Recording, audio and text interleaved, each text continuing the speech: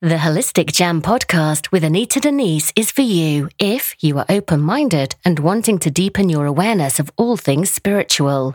Anita delivers enlightening insights in bite-sized episodes. Hello and welcome to the Holistic Jam podcast with Anita Denise, episode 21. U is for understanding what animal communication is not. Now, for you, those of you that may have been listening to the podcast over the past months, will be aware that I am myself an animal communicator. I also worked professionally for many years as a dog training instructor, and I now share my life with 8 dogs at home. I also have 4 tortoises as well, but they're a lot easier to take care of.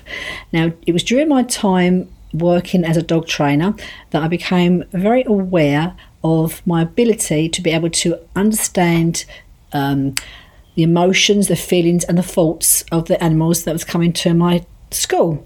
And this explored me to look deeper into it and to learn more about animal communication and what animals, what species you can and cannot communicate with.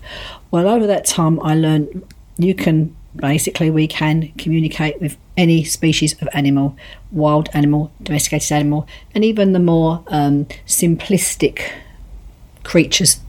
For example, maybe frogs, maybe reptiles.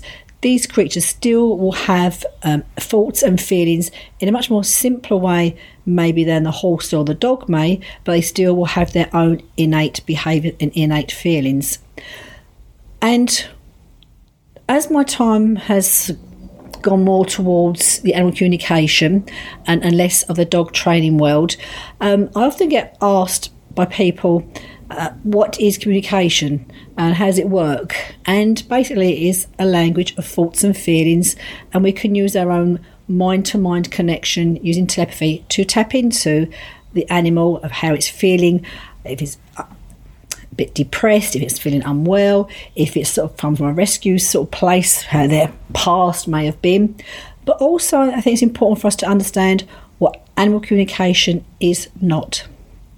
Now, animal communication, you cannot control the mind of an animal and tell it what to do. You know, any more than I could tell you what to do or you could tell somebody else what to do. We all have that own essence of our own free will. Now, it was during my time working as a dog trainer that I was asked to get their dogs to stop chasing rabbits, stop chasing the deer, stop chasing other dogs. Now, what needs to be considered with any animal is their own innate behaviours. One of my own dogs, her name is Maya, she is a Sicilian hound, and her breed purpose is to hunt for rabbits. Now, her innate behaviour is to chase small mammals. No matter how much I may ask her not to chase the squirrels, she will. She cannot help it, as her natural drives and innate behaviours take over. It's just the same as asking a cat not to go out and hunt for their prey, even though they may have just well have had their dinner. When these sort of issues arise, yes, I can ask them to stop the said behaviour that their human may not want them to display. But I cannot control the mind of an animal to actually make them stop doing a particular behaviour that may not necessarily resonate too well with their own human. You know, we can talk to the animal, we can ask them why they may be doing this, what comes to light maybe sometimes, which happened when I was dog training. Some breeds here are meant to be working dogs, huskies for example, and they're only getting half an hour walk all a day. Now these dogs obviously are going to display more behaviours that may not be so necessarily wanted within the family home. So I remember a man saying to me a time ago, can you please stop my dog from chasing the deer that come into my back garden? He lived on the edge of a forest, and I had to suggest to him he may prefer to get a secure fence. We have actually had to do this with one of my own dogs, back to Maya, because she's able to scale a fence, so we had 6-foot fences up to stop her trying to chase the squirrels that was in our garden, and thankfully now she has calmed down quite some bit. She gets a little bit older now, but still, she sees that squirrel in the garden, she is going to want to chase it. So animal communication is not about mind control. So if you're thinking or considering of using a communicator, or you may be communicating with your own animal, because we all have the ability to actually communicate with our own animal, and it's just really down to trust the information that we get back from our animal. Sometimes we can be too emotionally connected with our own animal to be able to listen clearly what they're trying to tell us. And as human beings, we don't always want to necessarily listen to what they are telling us, because we feel as they're human, we know better. So basically, it is not about mind control. Animal communication is not a substitute for clear and humane training and behaviour management, which may sound a bit harsh in some aspects, but most animals, domesticated animals especially, have to live in a less dog-friendly world than when I was growing up. Not so much with cats, because people expect cats to chase the mice, to chase the bird, but dogs also are prey animals, and these are expected not to chase and behave in a certain way. So it's a responsibility of the human to make sure that the animal does have basic boundaries. And we can use these basic boundaries using our own communication. But what we cannot do is we cannot actually control the mind of the animal. We still have to do work with the species, use appropriate training methods. And hopefully most people nowadays are using more positive reinforcements to help the animals become, they're able to display their behaviours that are natural for the actual animal you're caring for. But by the same token, that they too know that some behaviours are not acceptable. But as I said, we cannot control the mind of the animal, so it has to be done communication to find the root cause of why it actually wants to display a particular behaviour if it's not being directed elsewhere. Now, another question people ask me, become more and more, is about diagnosing an animal's illness. Now, diagnosing or prescribing treatment basically is out of bounds for an animal communicator, unless the animal communicator is also a qualified vet. And this is probably actually illegal in most places around the world. Unless you have a veterinary license, we as animal communicators are not allowed to diagnose or prescribe any particular medication. And I always say to someone who comes to see me, especially around health issues, that I ask, have you seen the vet? Because it's always nice to make sure the vet's perspective is what is taking place within the animal's physical being. But as an animal communicator, what I can do, or what other animal communicators can do, we can share with you symptoms from the animal's perspective. We can communicate with them about their perspective or understanding of their situation. For example, they may be aware there's a pain, discomfort somewhere in their body, and we can ask them and get a feeling for what makes them feel better, what makes them feel worse. If the human is aware that animal has been injured, we can also communicate with the animal to find out how, what, why and when this actually injury take place. Sometimes with animals as well, you may find that certain cases where it's difficult to actually diagnose what is actually taking place with an animal. And this has actually happened to one of my own animals in particular some years ago now, who's now in the spirit world, not through the illness, but just basically through a different condition. But it's really nice if you can find a vet that will actually work with you and your animal communicator, because in this sort of situation, it can really help the animal to locate what is taking place, where it's taking place, and then sort of help the animal to really be able to offer you exactly what treatment, what method is actually working best for them. But again, it always comes down to the vet is the person in charge of the animal's overall health and well-being when it comes down to giving any form of treatment from the medical profession.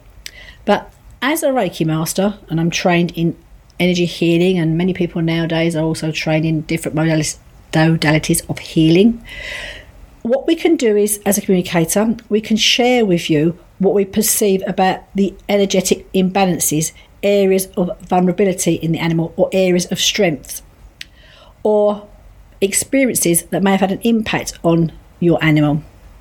However, as I said, we are not actually allowed to diagnose illnesses, injuries or conditions, but may get a feeling from our own work as a healer of where the discomfort, why the discomfort, and how long this has been taking place for your animal. And even intolerances, a lot of animals now are coming through with intolerances to different foods, and again, this is a good way of actually looking into the diet, what's taking place, and other certain aspects of the food that does cause the animal to have an intolerance to something.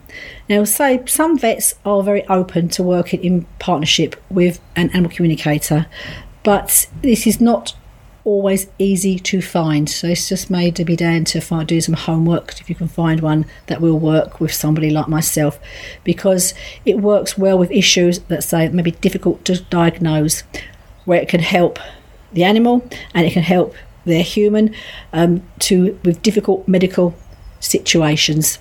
And often this does have a sort of good outcome when we get to the root of the reason, and this can be relayed back to the vet where the animal feels unwell when things are not necessarily easy to pick up. Now, another question often asked by people by the humans of their animals, and this is, do I need superpowers to be able to communicate with animals? Well, this is also a misunderstanding, because we are all born with the ability to communicate with every living thing, animals, plants, the environment and one another. Animals themselves are highly intuitive creatures, more so animals of the wild, but even our domesticated animals still have this. They are highly intuitive, and it is this awareness, our own intuition allows us, if we allow our mind to relax and settle and still and trust, it will actually allow you to communicate with your own animal. But as I say, most of us don't trust information that starts to come through in the early stages. And what you may also find, if you want a little practice for yourself, just sort of sit there when you're quietly, and your animal can be in a different room or can be in a different space altogether. You can still, because it works by telepathy, you can still tap into the animal regardless of time and space of where it may be. And again, it's asking your animal, how is it? What's it doing? Does it like its food? But also, you may find, if you just sit there quietly, that you can become aware of your own body and any aches or pains in your own body as you attune into your animal. And these thoughts, again, may just come into your head, give you a feeling, and this is how we sort of start to communicate with our own animal. So no, you do not need to have superpowers. Animal communication really is something that we all have this ability to do. It's just allowing ourselves to trust and believe that the information that the animal shares with us is coming through. And even myself, in the early stages, I sort of questioned it, but gradually over time you start to feel more confidence in the information that comes through. But there are times when I feel you can be just too close to actually connect and communicate clearly, and this is when it can be at the end of an animal's lifetime to cross over. Again, we can be too close then to make that to hear the communication clearly. And also, if we lose an animal, missing, lost, not necessarily past the spirit world, this also can be a time that can be quite challenging for us as their human to try and clearly connect and understand them, because again, our own emotions are running too high to be able to connect with them. So basically, animal communication is not about mind control. It's not about diagnosing and prescribing medication. It's there to support, but also understand we all have the ability to check in, tap in and communicate with our pets. We just need to be more mindful to listen as they talk with us. Well, thank you for listening. I look forward to next time. We will be talking about V for Vortex Healing. So until the next episode, take care. Bye-bye. Thank you for listening to the Holistic Jam podcast.